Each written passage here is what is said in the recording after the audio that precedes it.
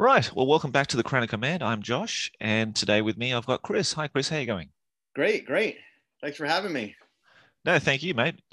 So yeah, as you know, I've invited you the other day to come onto the podcast to talk about yourself and how you got into the hobby and give us a bit of a Sure. hobby origin story. So, Chris, lead away, mate. How did you actually get into wargaming and finding miniatures and that kind of thing? Well, I would say that I still consider myself kind of a newcomer, even though I started the hobby like 30 years ago. I still feel like I'm discovering new games, maybe that I had never played before, or everything seems new to me, which is a kind of an exciting thing, I think. But as far as my hobby origin story, I would say it started back in around 92, 93. Um, a friend of mine who I had met through playing D&D, he was an art student, and he was really interested in um, background story and fluff and artwork. And he said, I got these books I gotta show you. I just got. And they were Rogue Trader, and I think you had Realms of Chaos and Wa the Orcs.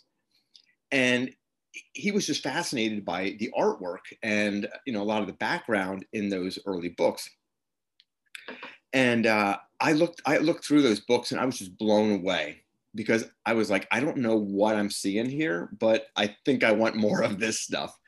Because I had been familiar with fantasy, like Tolkien fantasy, and like Star Wars and Buck Rogers, but this was at a different level that I had never seen before, and just the art and the stories and all of the world behind the Warhammer universe really spoke to me, I guess.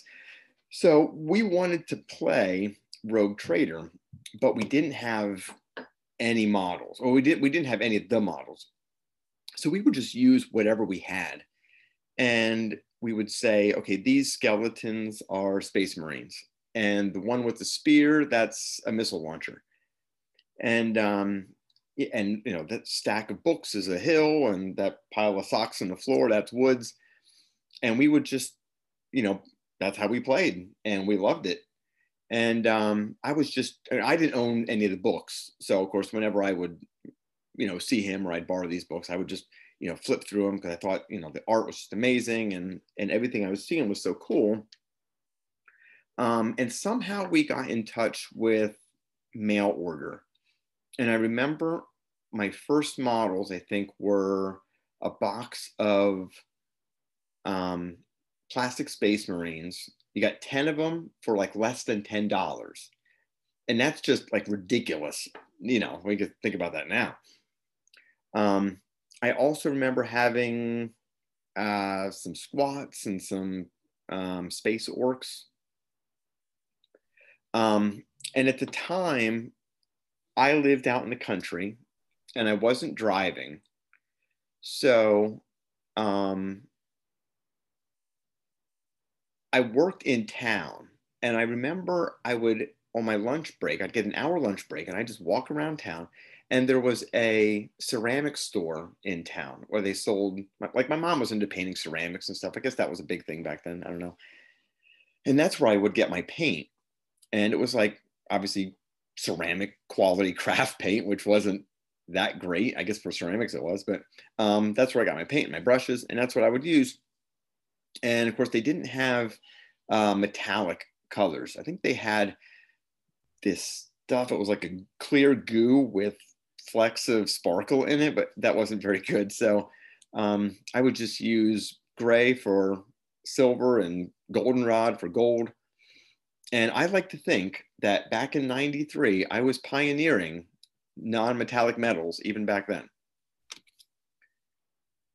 So let's see. I know there was a comic book store that also had opened up, and I went in there and I found my first white dwarf. And up until this point, I was borrowing, my friends, but But the White Dwarf, I think it might have been issue 156, if I'm right on that. And that was where Space Wolves were introduced. And I remember seeing pictures of these painted Space Wolves, and it was the most beautiful thing I'd ever seen, you know. And I thought, man, I will never be able to paint anything like that.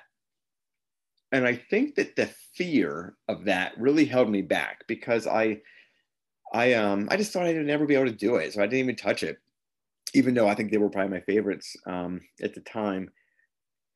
But back then, I just kind of learning how to paint with these craft paints, and we were making terrain out of anything we could find.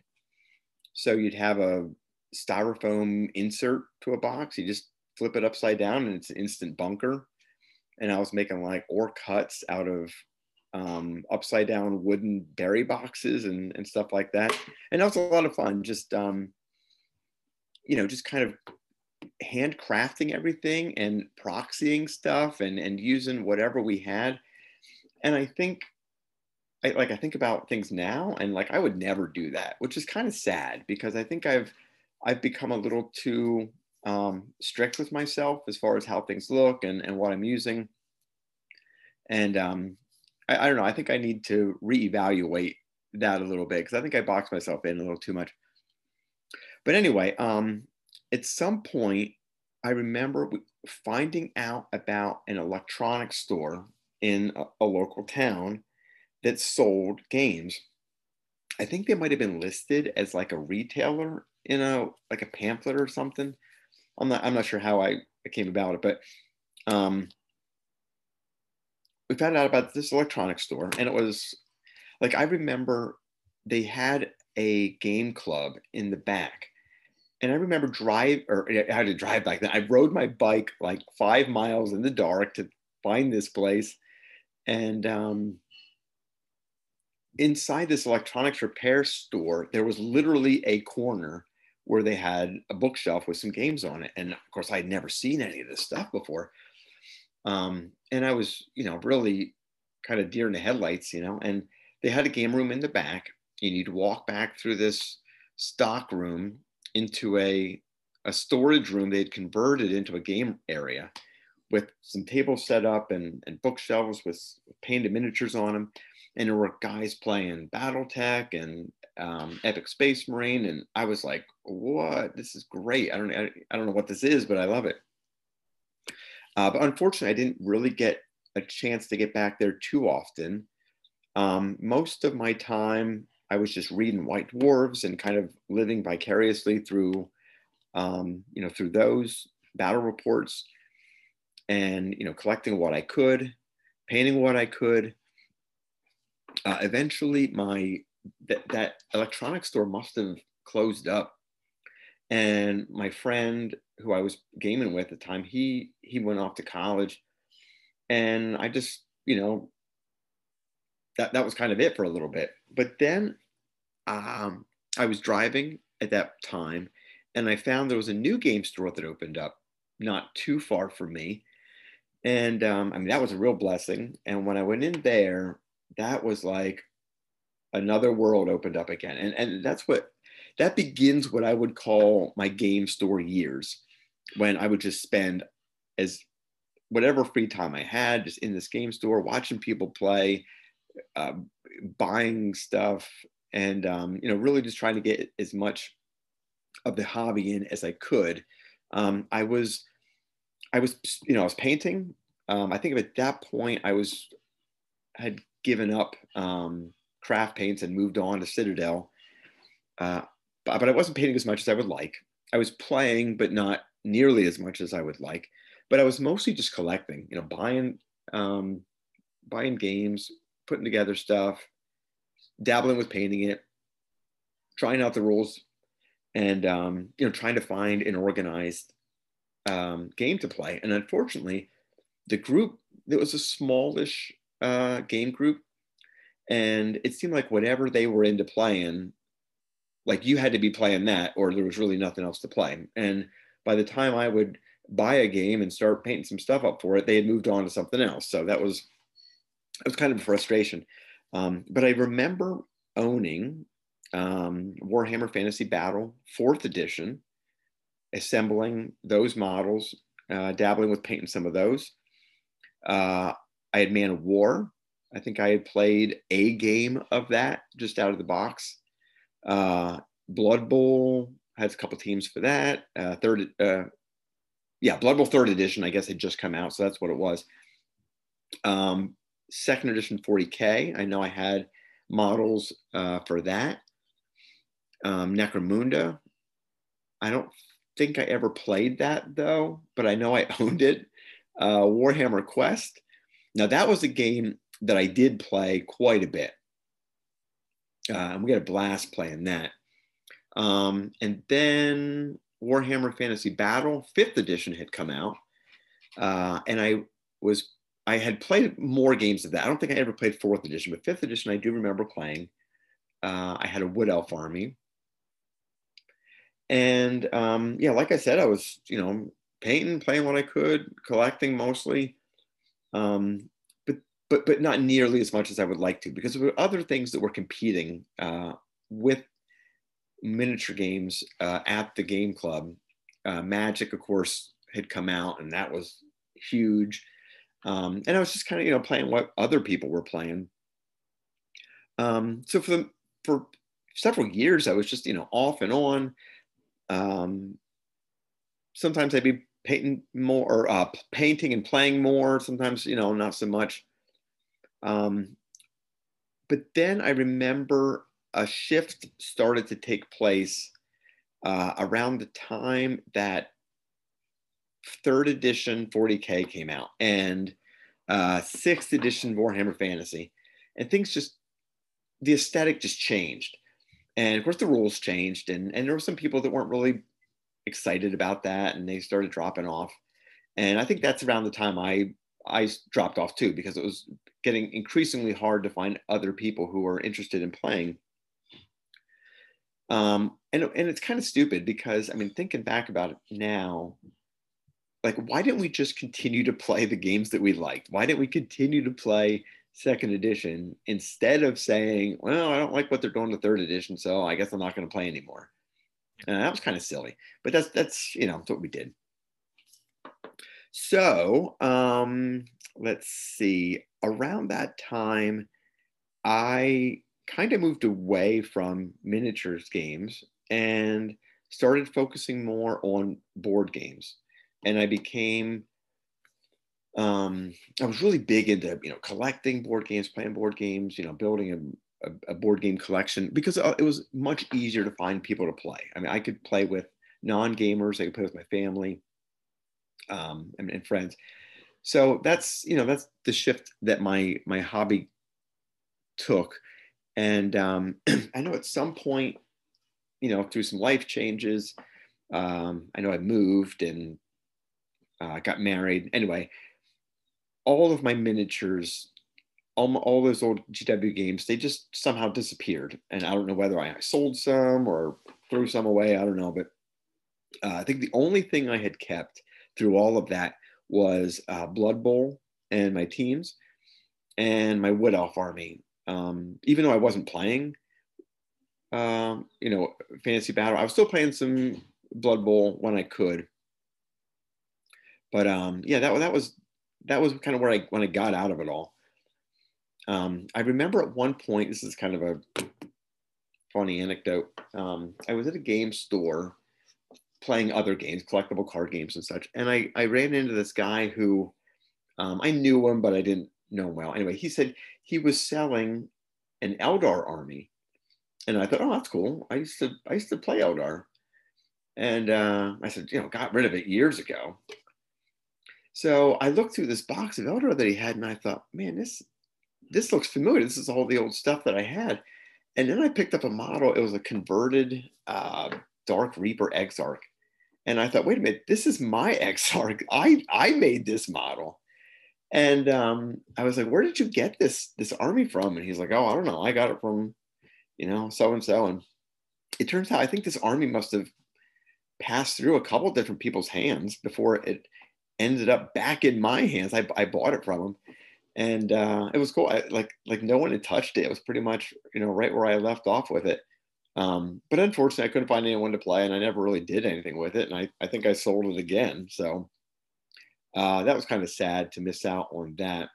I think like many of us, it's a very similar story, isn't it? Like, Yeah, for we get sure. into the hobby somehow through friends or through, finding a game store in our local area that carries Yeah. these weird and wonderful books and miniatures on the shelves. And then we look very, very curiously at them and pick some up. And then, we go through that stage of finding other people are interested into it if we're lucky enough. Hmm. And then uh, life changes, and then somehow, I don't know if some kind of, Games Workshop spirit god or something comes into our homes and takes all these wonderful miniatures and I games and know. books. Because, mate, for me, I just don't know where the hell my stuff is either. Like, I don't know what happened to it. It's so frustrating. So yeah, some spirit comes in the night and just whisks them away somewhere. Yeah. So, are you familiar with the website Board Game Geek? Yeah, yeah. I don't really Yeah. frequent it very often, but yeah, I know Okay. of it, mate. Yeah. Well, like I said, at the time, board games were really taking over my hobby life, and that's what I was really into. So, at the time, I was really building my board game collection, and I was kind of becoming a little bit of a board game snob. I think um, trying to cull my collection to be like really good games. So I was interested in like game ratings and stuff like that, and trading away games I didn't like as much and trying to get some really good ones. And I would search through different lists there to try to find some of the top games. And I had, like I said, I had Blood Bowl, um, and that's a game. Even though it's Board Game Geek is a board game website, they still have some miniature games on there. And Blood Bowl was one that was rated pretty high. And another one that was rated pretty high was Space Hulk. So as I was collecting more games, I thought, oh, Space Hulk, that I never played that. I think I played the computer game, but never played the board game or the miniatures game. And I thought, maybe I'll see if I can get a copy of that. Now this is around 2008, 2009, maybe. It was right before the third edition had come out.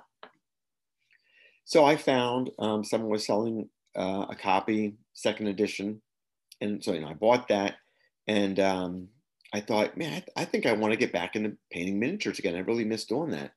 So I started, painting some of those. Through Board Game Geek, I also talked to some people and heard about a website called Fumble, where you can play um, Blood Bowl games online. Oh So yeah. I started doing a little bit of that. Um, that kind of got me back into into remembering some of these old miniature games. And then I kind of got the bug again, because I'm painting some Space Hulk. And I thought, man, I really miss playing Warhammer Quest. Because like I said, that was the other game that I played quite a bit of and had foolishly lost the game. Now I think I only had the main box set at that point. So it wasn't a terrible loss, but I thought I would really love to have Warhammer Quest again. So somehow the stars aligned, and I found on eBay a lot of Warhammer Quest and the two main box expansions for it, all new in box. Wow. And yeah, I was like, I have to get this. So I think I yeah, I just went crazy and I got it, and it was one of the greatest game purchases I think I've made. It was expensive, but it was worth it.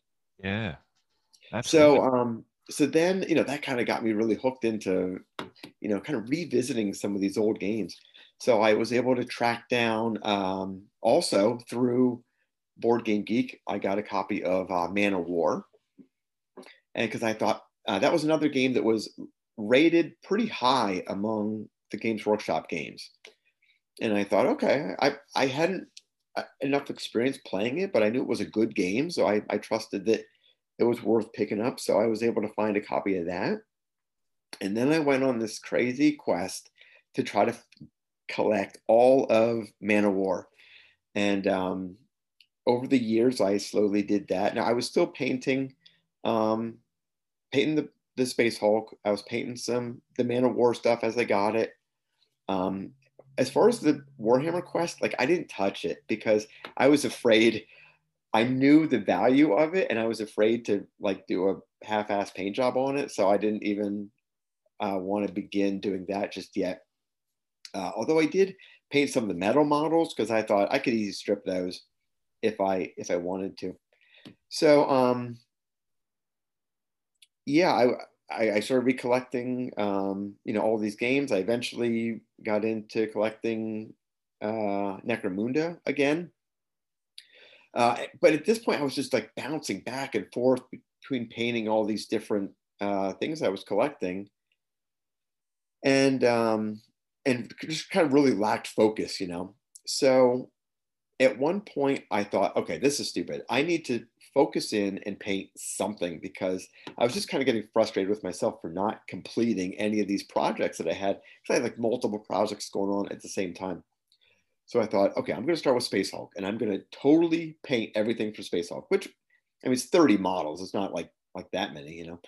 But so I buckled down and got it all done. And man, that was such a satisfying feeling to have something completed.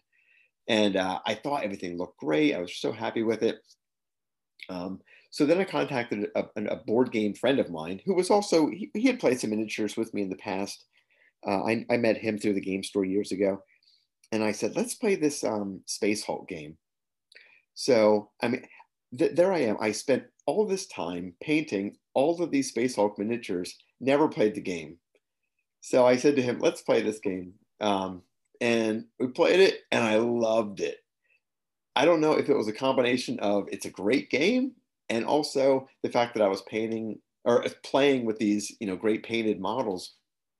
It just really enhanced the experience for me. So that's one lesson that I learned is playing with painted models really ups the game. It makes it so much better, I think, because you have that aesthetic that you can look across the table and see that. It's just a really good feeling. Cool. So let's see. I remember also around that time, I had another friend of mine who we were playing other games, not miniature games, and he decided that he wanted to try playing some miniatures games, maybe. Um, so he'd asked me about some of the games I had, and I was playing, and I told him about Blood Bowl, and he said, "Well, that sounds something that might interest me." So we played a game of Blood Bowl, and he loved it. He thought it was just so great because he loved the theme of it. So we said, we got to take this to a game store and see if we can drum up some excitement for it. So we went to this game store. I had never been there, and we set up this game and we started playing it. And he knows everybody there. So he's like, "Hey, come check out this game." Trying to get people to interested in it to learn how to play. And everyone who was looking at it was like, it looks kind of dumb. Not really, not interested, because they're like, "Oh, what is it?" And I'm like, "Oh, it's called Blood Bowl. It's this game that, Games Workshop used to make." Nobody would touch it. And it was kind of disappointing. And then about a year later, I think I went back into that game store because I had moved. Somehow I went back to visit, stopped at the game store. By this point, Games Workshop has re-released Blood Bowl. And when I went in the store, everyone's playing Blood Bowl. And it was so frustrating because I was like, you wouldn't play this game before because you thought it was stupid, but now Games Workshop puts it out and it's on the shelves and now you love it. And that's been like a continuing frustration for me and I get it because I know that when these, like I said, when third edition 40K came out and sixth edition fantasy, we followed what Games Workshop was doing and we didn't want to play the old game anymore because that's not what was on the shelves. And I think, maybe there was a mindset that, well, if the game's not on the shelf and I can't have, readily access it, I don't want to play it. So the good news was now they're playing Blood Bowl. But like I said, I was thinking, why wouldn't you play this with me last year, when I was offering it to you? So anyway, so let's see. I was continuing painting. I finished some blood or some Man of War miniatures, and I contacted a friend and said, "Hey, I want to play this game, Man of War." So we played that, and again, I have all these painted fleets.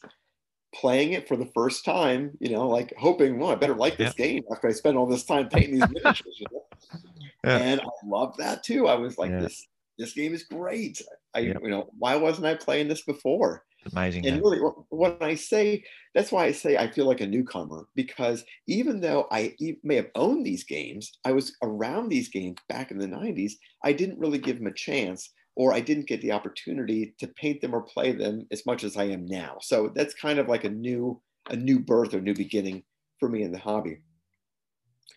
Um, so anyway, at that point in my life, I was listening to a lot of podcasts. I had a job where I had a lot of time to listen to podcasts, mostly like Blood Bowl podcasts, different game podcasts. And I remember I was on the Facebook Blood Bowl page, and I saw a post that someone had made, and I was like, "What is that icon that they have? What's their avatar?" And I looked closely, and I thought, "Crown of Command podcast. What's that?" If it's a game podcast, I'm all into that. So I checked out Crown of Command podcast, and I was like, "Wow, this is great. This is right up my alley." So um, through the podcast, through the Facebook group, I remember I was in a conversation with someone once, and I made a comment about how my wife is always asking me, like, "Why do you paint all these miniatures, but I never see you playing any of these games?" Yeah. And so this gentleman responded back like, "Oh, well, why don't you check out the player locator?" He said, "Where are you from?" And I said, "Well, I said, I'm from Pennsylvania in the U.S." And someone responded to that comment and said, "Oh, where in Pennsylvania?" "I'm in Hershey." And I was like, "What? I'm in Hershey." So here, it Okay. turns out there's this. Not only is there another gamer in the area, which I knew there were gamers in the area, but it's a gamer who is also interested in these, nostalgic 90s games. Right. And he only lives like, 15 minutes away from me. So that Perfect. was an awesome opportunity, So I met up with him. We got together at a local game store. And because that was around the time when the COVID restrictions had just lifted and Right. we were able to play in store. So we played Man of War, and I really enjoyed that. And then we got together again 2 weeks later and played Necromunda.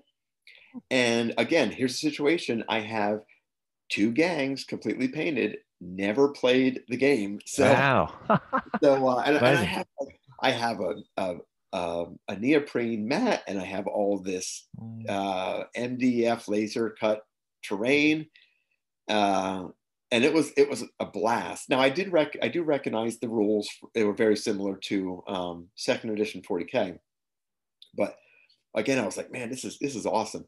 And I mean, if you're familiar with the movie Field of Dreams, when they say, "If you build it, they will come," that's kind of how I felt. Like I painted all these miniatures in faith and in hope that one day I'd be playing it with somebody. And thankfully, I had all these miniatures available that I could just whip them out and play a couple games. So then we also played Space Hulk and enjoyed that, loved that. And we were scheduled to play Blood Bowl next. Hopefully, we're going to get together next week and play that. And the cool thing is, Anthony, he has Warhammer Fantasy Armies, at least two, and he has some 40K second edition models. So he's got that end covered. And I have several of the specialist games. So I have that covered. So between the two of us, we have quite a few games to play and and miniatures to play them with. So that's pretty exciting. But like I said, now I have just way too many projects going on because the Crown of Command podcast has really sparked my interest in all these games. So thanks, I think, for that. So yeah, that's I guess that's probably kind of brings me up to date. Oh, one little story I will tell. Somewhere in all that, um, before I had discovered the Crown and Command podcast, and when I was painting, but I was kind of in a lull, and I was kind of getting frustrated with the fact that I wasn't able to find any players. And I was searching. I mean, I'm searching online trying to find people who are playing, and everybody's playing whatever's current. Everyone's playing the new stuff, and that just didn't interest me. Um, and I got to thinking. I moved to the area that I live in now, and I knew that historical miniatures were a little more popular in this area. I knew that there were some historical miniatures groups, and I started thinking, maybe I should shift into historical games because they felt a little more mature, I guess. So I started collecting and painting some 15 millimeter uh, American Civil War miniatures because I live not too far from like Gettysburg, so it's a local, it's local here, so it's kind of the thing. So I started painting these miniatures, really not knowing what game system I would use. And I have to say, I really did enjoy painting that small scale because I had painted Man of War, loved that, really liked the small scale stuff. But I found that I just didn't have any interest in the historical theme. I couldn't find any games that I was interested in playing. The ones I would find, they were more like simulations than they were games. Like there was nothing in the rules about how to build an army or how to set up terrain. I think they just assumed that you were going to be playing with the order of battle that was, actually took place in the battle, and you'd be using terrain that was, modeled after the maps. So it just didn't really interest me gameplay wise. So I spent all this time painting all these historical miniatures, and and I was like, why am I doing this? I don't even like it. But then I found another game that I thought I would like called De Bellis Antiquitatis, sometimes called DBA. It's an old game. Yeah. And are you familiar with DBA?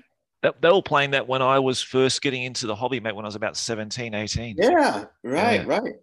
And I thought it just seemed like maybe the right a good fit for me because it was more of like a tournament style game, where you would make, you'd have an army and you'd, set up terrain and roll for who goes first and, victory points and all that stuff. So I started painting some miniatures for that. Again, wasn't really interested in the theme, and I was like, well, I don't know why I'm painting this. I found out about a game made by the same designer of DBA called Hordes of the Things, and it's Oh, right. basically. Yeah. Are you familiar with that as well? Yeah, another game that was sort of introduced to me. Like I never played it, but I know guys who actually had the books and everything like that when I first got into gaming. So like again, 17, 18 year, yeah, Yeah, like yeah, it's a long okay, time ago okay. now. Yeah. So I thought, well, I like painting this small scale stuff. Mm. Maybe I'll give that a shot because that was a little more fluid as far as you build an army. You weren't really restricted like DBA was to playing a historical setup. So I'm start looking around for some small, like 10 millimeter scale fantasy miniatures, and I found there's a bunch of companies out there that are making stuff like that. So I bought some of those. I bought some lizard men. Actually, it's funny. I asked my son at the time. I said, "I'm going to give you a list of all these different fantasy races, and you tell me which two you think are the most interesting." Because I was hoping to get him interested in playing the game.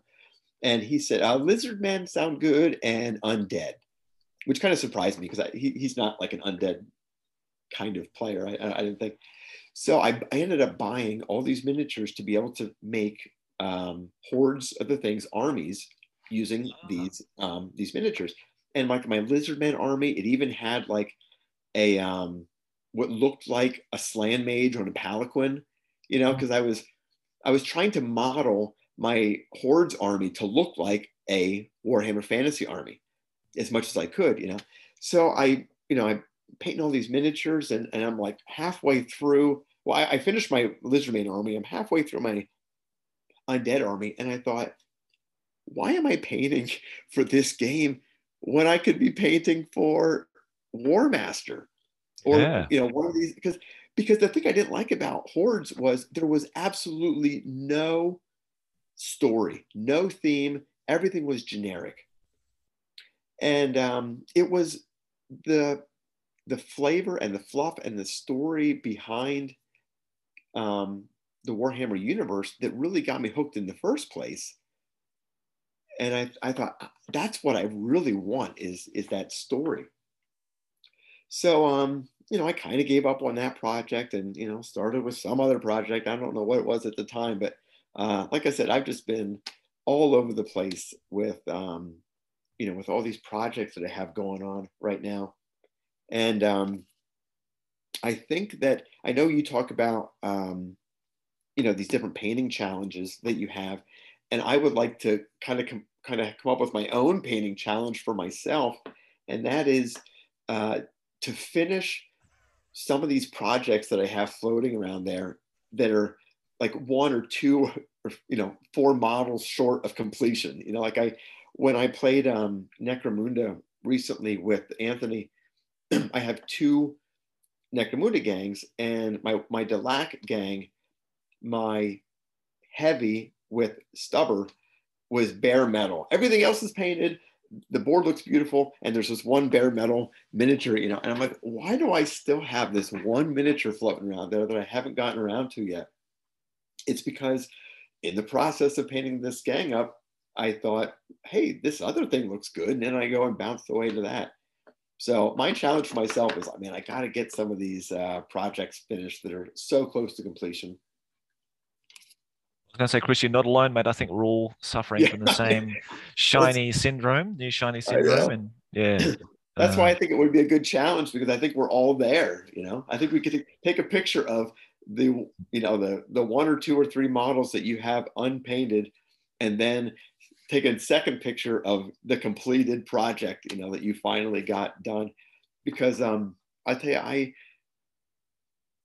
sometimes just sitting around here, I'll open up my Space Hulk and I look at those miniatures, and I just kind of pick them up and look at them and set them down, and just looking at those models that I painted, it just gives me a good feeling. It's therapeutic for me, I think, to look through some of the models that I painted, and I thought, man, I did that. I finished that thing I was working on. It's a good feeling. yeah, for sure. I think looking at what we're going to do for the next challenge, and we're sort of bouncing ideas off people, that kind of thing. Yeah. I was thinking about doing like a scenario kind of challenge, but I think maybe that's just way too, um, yeah, maybe just a bit prohibitive for people who don't want to maybe do an entire scenario. That's quite a massive challenge that could You mean involve painting design two the armies. scenario? Yeah, like picking up like a white dwarf and looking through one of the white dwarf battle reports and saying, "Oh yeah, I Right. want to recreate that." Yeah. I think that's a great idea. But for many people, it probably would never be finished, and it's like Yeah. involving two armies, terrain, and all this kind of stuff. So, Or, or having something that you've started, like you said, like an unfinished project and finishing it. I was also thinking about doing board games like Hero Quest, or yeah. like Space Hulk, or whatever it might be. One of the Milton Bradley games, having that as a challenge. Hmm. But thinking about spring, because we're in the spring at the moment, it might be good to have, well, for the northern hemisphere anyway, but it might be good to have like a spring clean out kind of challenge where, like you Yeah. say, you've I like got that. some unfinished gang, or an army project that you haven't finished, and you still have those unpainted models. Maybe having that as like a mini challenge. Yeah. I don't really want to do things that other challenges are doing. So I'm a bit careful in that regard, because what they're doing, like with the Cowabunga and Gathering of Mighty Painters, what they're doing they're doing a great job with what they have. and the Old World Army Challenge and that kind of thing. So I want to do something a little bit different to that. Now we did like the Blood Bowl challenge, Hmm. and Hmm. that was quite fun. We didn't have that many people, but that doesn't matter. Like it's just getting a few guys together and painting up our Blood Bowl Hmm. teams. That was good, and we should come back and do another one of those. Doing sort of like like sort of mini things like that, and maybe coming back with a big fantasy or 40K challenge at some point in the Hmm. future. But yeah, um, so I think in the meantime, as we don't have a challenge currently, we could just motivate each other through the Facebook groups and on Discord or whatever, and then sort of just push ourselves to get things done. I Sure. always find that having a date for a game motivates me. So, for example, I'm going to play Epic Space Marine next weekend with Paul, and I need to get my 4,000 points of Chaos Epic finished. So I'm just working on that now, saying, okay, I've got to get that done by that date. I've got a game next Sunday also that I'm repainting up my Forest Goblin cavalry and my Wolf Riders, and Mm. got some chariots ready and that kind of stuff for that. And I've got a high elf game on the 3rd of April, so I need to get a number of archers finished on time and a general. So I've got these dates set in so that I know that I need to get these things done. So I'm sort of setting challenges for myself based on games going to play. So games are a massive motivator, I think, for Yeah, most of for it. sure. Yeah, So you're a more, you sound like you're a more proficient or prolific painter than I am, because you rattling off all these miniatures you have to paint. I'm like, oh, how long would that take me to do? Because I'm a slow painter. yeah, I suppose it comes down to like speed and Yeah, diligence and that kind of thing. But I'm just like, once I get into something, I'm just pumping them out. You know what I mean? Like, especially for Epic, you know, like when we talk about the small scale stuff, like you talked about before, yeah. that's a great way of building up an army, a sizable army, like 4,000 points in very little time, because of the scale of the models are only 6 mil in most Yeah. cases for infantry, and they're really nice models. They're not overly detailed. Hmm. So yeah, you know, I was doing some Zoom lessons yesterday, and I sort of managed to paint a Holy Patrols and some Slanesh Beast Riders and Beastmen and that kind of thing, in probably in the space of an hour or something like that, maybe. Yeah, I believe it. Um, Yeah, so I recently started an epic project, and I love it. It's so relaxing and I don't want to say easy to paint, but it is. I mean, it doesn't feel like a chore to paint, epic scale stuff. And often what I'll do if I'm painting um, something else and I'm kind of in between one thing to another, maybe I'll just have a couple epic stands, off to the side that I can quick work on while something else is drying. And it's yeah, it's a lot of fun, really easy to paint. I really enjoy painting epic for sure. well, talking about challenges that have never been done before, we've never done an Epic Space Marine Yeah, challenge, have we? So maybe that's something we could look at as an achievable challenge, in sure. that the models are not so difficult to paint.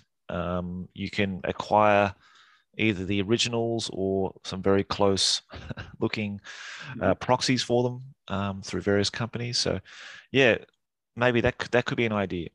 So we'll just Yeah, have to sure, see if we can sort of gauge the interest through the groups and see if that's something that's a viable choice, and if that's going to be something we can do. Why not? Let's do it. sure. I think everyone's got like a well. Actually, having said that, I think I've painted all my Space Marine armies. I need to get another army then, Chris. So that'll be another thing. So, um, actually, talking about that, I was really tempted because a guy I know in Tasmania in Australia had a box set of Epic Space Marine. He's got the box, but inside there's like lots of Marines. I think he's got most of the Marines in there, plus all the Rhinos and Land Raiders. He's got 4 Warlord Titans with some metal weapon attachments as well. They're all magnetized. Yeah, And I was like looking at that, thinking, well, that'd be nice. It's like a Space Marine project, but yeah, I don't know. I'll have to think about it. I told Nick I wasn't going to do it because I think the postage getting it to Japan is quite expensive. So I'll have yeah. to think about it. We'll see how we go. But yeah, I think yeah, getting something like a Space Marine challenge might be quite cool. for people to do Sure. for the future, or uh, shall I say it, Epic 40K, because a lot of people are into Epic 40K. So Mhm. whether they're square based or rectangle based or whatever, yeah, that'd be quite cool. Something focused on the 90s, but we'll have to see, mate, see what we do. But until Sure. then, yeah, just let everybody motivate you or get some games in with Anthony and sort of plan away, get that last Ganger painted Yeah. up. Yeah. So one dude, so it shouldn't be too difficult. Actually, make that your weekend challenge, mate. Chris, Well, make it your weekend challenge. I did do that. I have another. Uh, the last thing I painted was another Necromunda Ganger. I think I might have, yeah, four more models, and both of those gangs are totally complete. I collected, these are all metal models, of course, and Yeah. they're. I wanted um, every option that was available. So every pose that they made for every gang, and I think I have all of them. So that's not just a play. When we played the other week, we played my playable gang, but I still have a few models sitting there that are unpainted. But I wanted to finish everything um, that I have for each faction, because I find that when I bounce around too much, I sometimes I get out of the groove and I kind of forget how I did some of the other ones, and I really like to try to, if I do them all at one time, it everything just goes so much quicker, and I really need to do that. So But yeah. I should ask you a question. You Yeah. got me thinking about this. Are there any games from the 90s, that we talk about that you have Mm. never played that you're maybe interested in getting into? Let's see. Well, actually, I bought Warhammer Quest during a grand Mm, opening in the UK when I was there. It was like in the very first like week when I arrived in the UK, and I remember buying it and taking it back to our hotel room. Actually, it would have been the first few days we arrived in the UK actually, mhm, and I bought it really excited and opened it up, and I know we started putting the map tiles on the mattress to play it and all that kind of thing. The two guys I was there with, Marcus and Brad, they just were not interested in fantasy at all. I don't think they mm. were interested in dungeon crawling and that kind of stuff. So I have to say that I've never really played it because I don't think we even played through one of the the quests, and that again that game just dissolved to somewhere. I don't know where it went, but I think I must have just gave it to somebody when I was over there because nothing survived on its trip back to Australia. Yeah. So I got to say that's one of the games I've never played. Only through the phone app. I think there's like an app game you can get on your phone, Yes, which is I very have close that to as it. well, and I don't know. I guess it is very similar, I think. Um, but I just like the aesthetic. There's nothing like a tabletop game. I just um, I don't think a computer game would ever replace a tabletop game for me. Mm. Exactly. Yeah, I really would love to play that on the tabletop. Hopefully, get one of the guys on Discord, like Marcel, to run us a game at some point. That's what he was going to do. So Yeah. I don't know how far along he is with that project, but that'd be great to play at some point. And the other one was 40K Epic 40K. Mm-hmm. That Yeah. came out in the 90s too. I never played that. I never played either. I'd like to give it a go. I think Paul's got the rules, and we've got some terrain and everything here. So if it's compatible with the square-based Epic models, we'll give that a shot at some point. Mhm. Um, let's see what else. I think most of them actually a lot of the board games too, because when we talked to Andy Chambers, the Battle for Armageddon, and there was the other ones. There were two other ones that ran in a series of that. Yeah, Doom of an the Eldar Eldar, one. yeah, Doom of the Eldar, and there's another Yes. one. I can't remember what it was, but anyhow, yeah, I never got to play those games, unfortunately. Um, so there are a few. How about yourself, mate? Those that you've mentioned, um, except Warhammer Quest, of course. I've never played.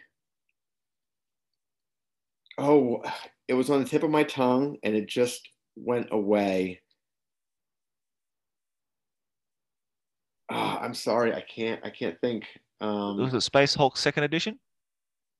No, that's the one I have. Oh, that's the one you got. Um, I've never played that.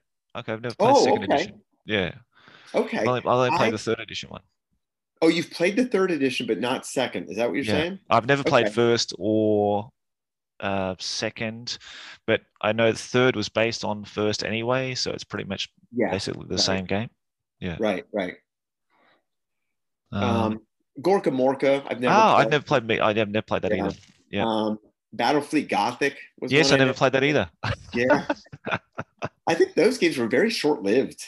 Uh, they just didn't really get much support, I don't think. Yeah, Gorka Walker especially. I think that's sort of. I think Rick Plesey also said that was kind of a commercial failure Yeah. in the end. But Battlefield Gothic, man, that's it's got a lot of love for it still, even now. Yeah, that's Nowadays, they've another got one that the groups for that. community has really kept alive, I think. Yeah. So, mate, there's quite a few actually, isn't there? There's probably more than that that I can't think of because there was so many games produced in that time, in that decade. Sure. Yeah. Some pretty obscure Uh, ones that yeah, yeah. I'm sure there's more than that. But well, can we class third edition 40K because that was released in the 90s too? I've never played that. Yeah, yeah. I Um, think, yeah, I may have played a game or two of that. And like I said, it just, for the people I was gaming with, it kind of flopped because, they were so used to second edition and, they didn't like some of the changes that were taking place. So, and for me, it was the aesthetic. I didn't like, there was a lot of things I just didn't like about yeah. third edition. And well, that I think I was pretty much out of the hobby by then. I think when those games started coming out. Yeah, yeah, right. I was on my Um, way out as well. Yeah. I think I did play Talisman Oh, third yeah. edition, I third have edition one. played that. Yep. I remember playing that once a long, long time ago. I'd like to actually get that again because I saw it in a shop here in Japan.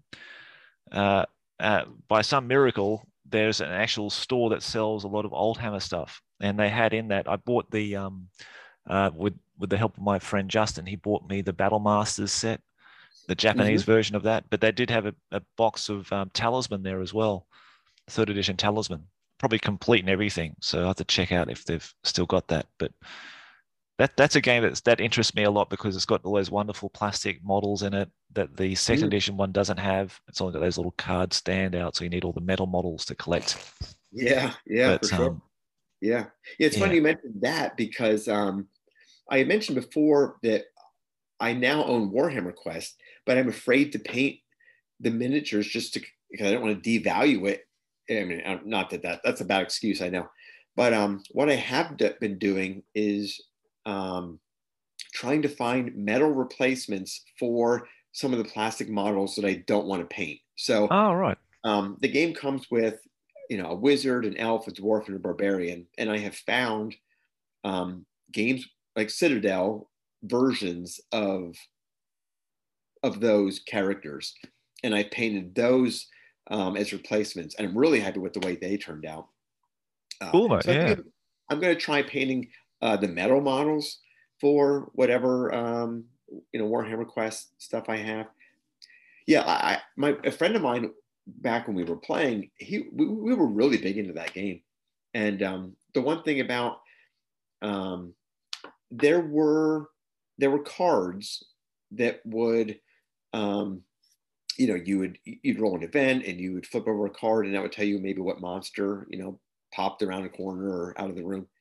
But then there were also, instead of cards, there were charts in the books.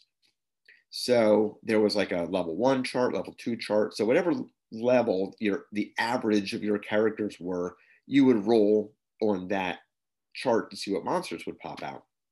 And of course, the charts had many, many more options than the cards did. And my friend was on a project to try to collect and paint all of the models for the different levels. So I think he had painted all the models for any of the possibilities you could come up with at level 1 and any of the possibilities you can come up with at level 2. And he's kind of working his way up. And now, I mean, that's a huge project because, Yeah. those models cover, the entire Citadel range. Wowzers. Yeah, but that was a lot of and that just tells you how much we played that game. Yeah, for sure, mate.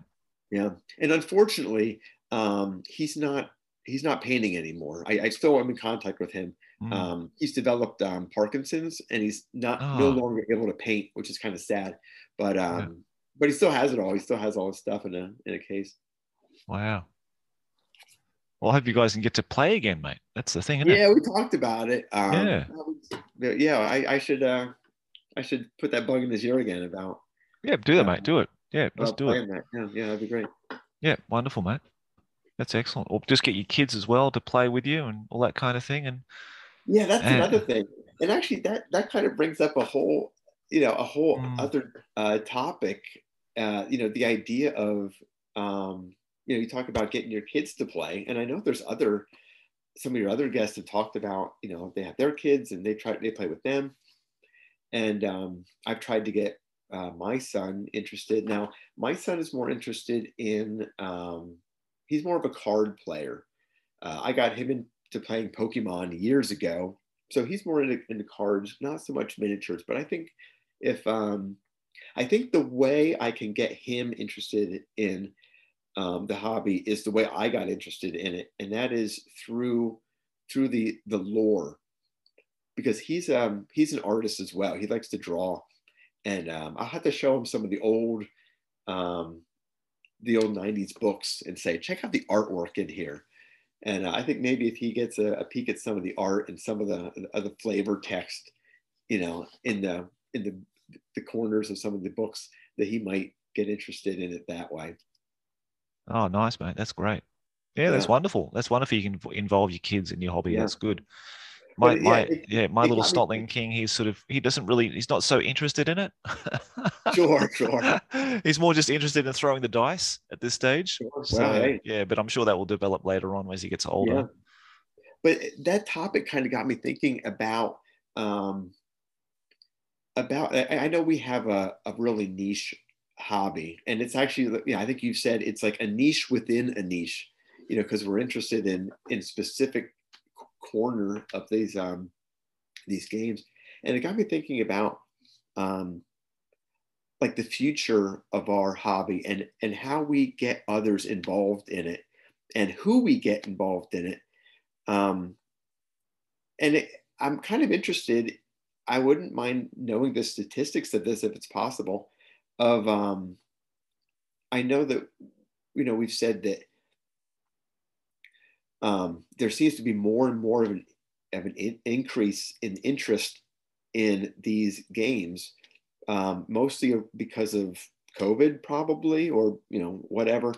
Um, and I'm interested in knowing where these new gamers are coming from. Are they folks like us who grew up playing these games in the '90s and now are making a return? Are they people who never played the games but maybe heard about them and are interested in checking out some of these bygone games? And how can we get others involved in playing uh, you know the games that we're interested in playing? Yeah, mate. I think it's just the people who played the games back in the day. You got more of a chance of getting them, roping them back into playing again. Yeah, Getting new players in, probably not so much. But yeah, yeah, you might be lucky. You might just be lucky. Someone who's really fed up with the current Games Workshop, or who gave up on Games Workshop maybe a decade ago, may want to pick up, playing up all these old games that were probably more fun and relaxed and sure. all about having a good time, and these random charts of silliness that keeps them coming back for more and more, like Man of War and that kind of thing. Yeah, maybe because a lot of those games are like a lot less competitive than the modern iterations of those Oh, editions that came out absolutely. later. Yeah, for sure. So I think if people are looking for a non-competitive way of playing Games Workshop games, but enjoying the theme and the lore and the stories and that kind of thing, and playing a good narrative game, then I think these games definitely fill that niche. Yeah, I think I agree that the story and the overall aesthetic of the games are what really makes them stand out, in my opinion, anyway. Yeah. Because I Yep. know it's really hard to get somebody interested in a game. Like you say, hey, let's play this game. It's really great. And they're like, oh wow, it's a lot of fun. Where can I get it? And you're like, well, you can't because you know what I mean. It's like, Uh, well, you can go on this, down this rabbit hole of trying to find and collect these, these games. And that's another whole topic of discussion too about how does someone who is just getting started, how do they begin the process of getting into some of these games? that's a podcast in itself, I think, mate. I think we've got to do that at some stage. Yeah, yeah, So people who are maybe listening to the podcast who think, yeah, I played those games back in the day, but I don't have all those models now. How would one get into playing these games again? Maybe that's a really good topic of discussion yeah. I've for a done it future a couple cast. times, Yeah. so I have a little bit of experience in knowing how Great. to. And there's different ways that some projects were easier than others to get into. Um, I Mm. think, and I don't know if you want to go down this rabbit hole, but I think that if you're going to start a project like that, I think the first thing you need to ask yourself is like, what's my motivation, and what are my expectations in getting into this? Am I trying to recreate that White Dwarf battle report? Am I trying to build back the army that I had, or is it, well, uh, like me, I'm listening to the podcast, and John Webb starts talking about what a great game Space Marine Second Edition is, and I'm like, oh yeah, that does sound pretty cool. Now I never played it, so I didn't have a connection with the models, and I didn't have anything to, I know prior experience with it, so I was a little more willing to make some compromises with that. Um, Whereas some other games um, oh, like Blood Bowl, like I don't want the new models. I want the old models, and I'm very specific about what I want. Um, I want the original books. I want the original box. Whereas, like I said, with Space Marine, I don't care. I'll take a PDF. I'm fine with printing out and laminating that template. And like I said, what you're willing to compromise with, as far as getting the materials, getting the miniatures, getting the rules and the templates and the counters, that's going to really determine how easy it is and how expensive it is for you to get into something like that. Yeah, that's a great way of looking at it, mate. I think, yeah, focus on one thing that you really love to play and that you know you're probably going to be playing it, and just focus on that and just try to get as many models and rules and whatever you need to get the core of your game off the Yeah. ground, and find another player to play it with you, and hopefully together you can source enough of what you need to start playing, and then go from there, I guess. But yeah, Facebook trade groups, eBay to an extent, Mm-hmm. but local sales groups, local stores. Like if you're in the States, you're very lucky. You'll probably find some game store there that has like a sales bin or something that's, or secondhand kind of Mm-hmm. corner where people bring their old wares in to cash in to buy the new stuff. So I've heard many stories like that. But go and check out your friends from back in the day who had all this sort of stuff. Maybe they still got it in their attics, Yeah, yeah, yeah, or their sure. closets or whatever, or in their basements. That's good. So Yeah, that's a good idea. I've never thought about that.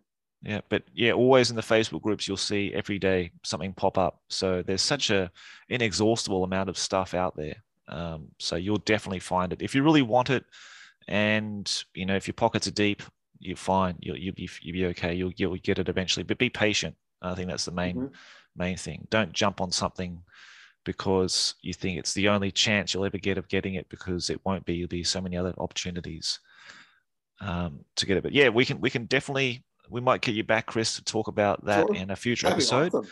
with a couple other people. Yeah, Just yeah, talking about sure. how to get back into the hobby after all these years, as we all did, and Yeah. how do you start, and what like you say, manage your expectations of what that could be, and how far you're willing to go with it.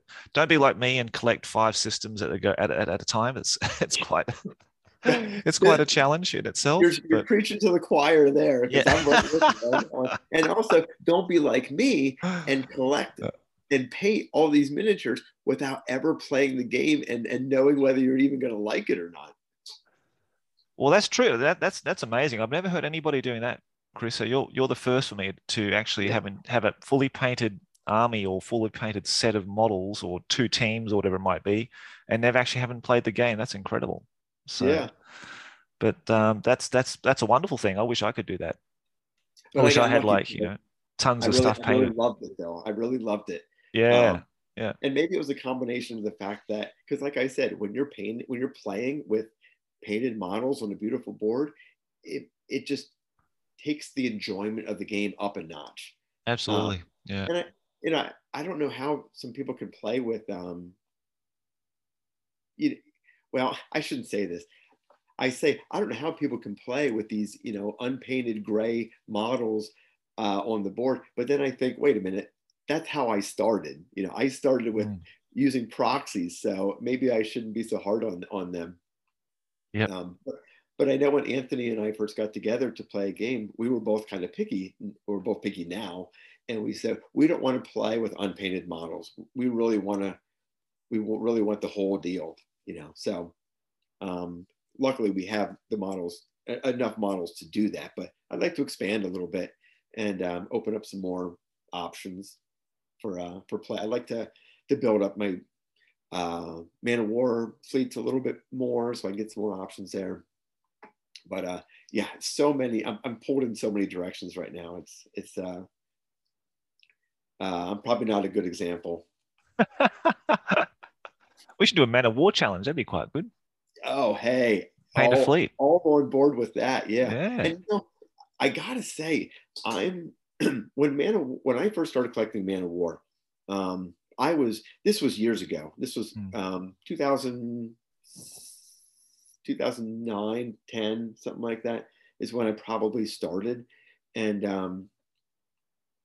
there was stuff out there still. You could find it, and I was lucky to get some good deals. Towards the end, there are some models that are much more much rarer than others. Mm. Um, but this is all before 3D printing hits the scene. And Right. now with 3D printing, oh my goodness, there are some beautiful models out there that they're making for, that are very true to the original aesthetic. And Mm. so I think if I were starting from scratch with Man of War, that's probably where I would go. I would go 3D printing. Now, because I have all the original stuff, there's part of me that says, no, the original is better because that's just Yeah. what That's me if I too. Yeah. right.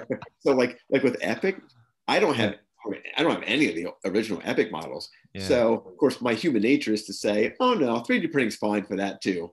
But if I had all the originals, I might think the originals are better. Yeah. Yeah, mate. Yeah, that's like I say, you got to make that compromise early on. Yeah, What are you oh for willing to do? sure. And some people aren't fussy, and some people say, "Oh, yeah, 3D printing's great. I'll print them out. I don't want to spend an awful lot of money," which is another thing that we'll have to definitely talk about in that Yeah. future episode about what you expect to pay for these models now and recasting and all this kind of stuff, all these Mhm. issues that will crop up with people, on their adventure of finding the holy grail of all these models and that kind of thing. Yeah, the pitfalls and all that kind of thing. We should do that definitely. It's a Yeah. great episode to Okay, then I'll keep some of my comments. Uh, I'll save save them save for save it later. for Yeah, that, I'll Chris. save Yeah, it. Yeah, my sure. wife's just walked through the door, so I'm going to have to call this meeting here, mate. But it was really great to talk to you, Chris. We'll definitely have you back on in a future episode.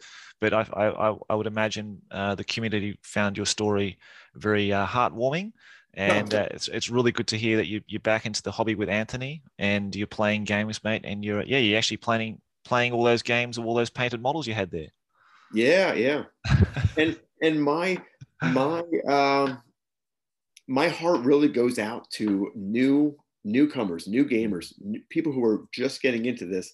If anybody would like some advice or some help with finding anything, or um, I would love to, pay it forward and help anybody out that I can, get back into the joy of painting and playing these games. Awesome, mate. Yeah. So if you want to get in touch with Chris, you can do I'm so around. on our Discord channel. Chris is on there, and in our Facebook groups, either in the Man of War group, Epic Space Marine, the Kraner Command group, and various others ones, I'm sure. Yeah, So yeah. Chris is everywhere. But yeah, thanks very much again, Chris, for your time today. I Well, really thank you. appreciate Yeah, it, it's great talking and to you. we'll talk again soon, mate, with another episode in the future about how to get into the hobby. Great. Sounds great. Okay, mate. Take care. You too. See ya. Okay, bye bye.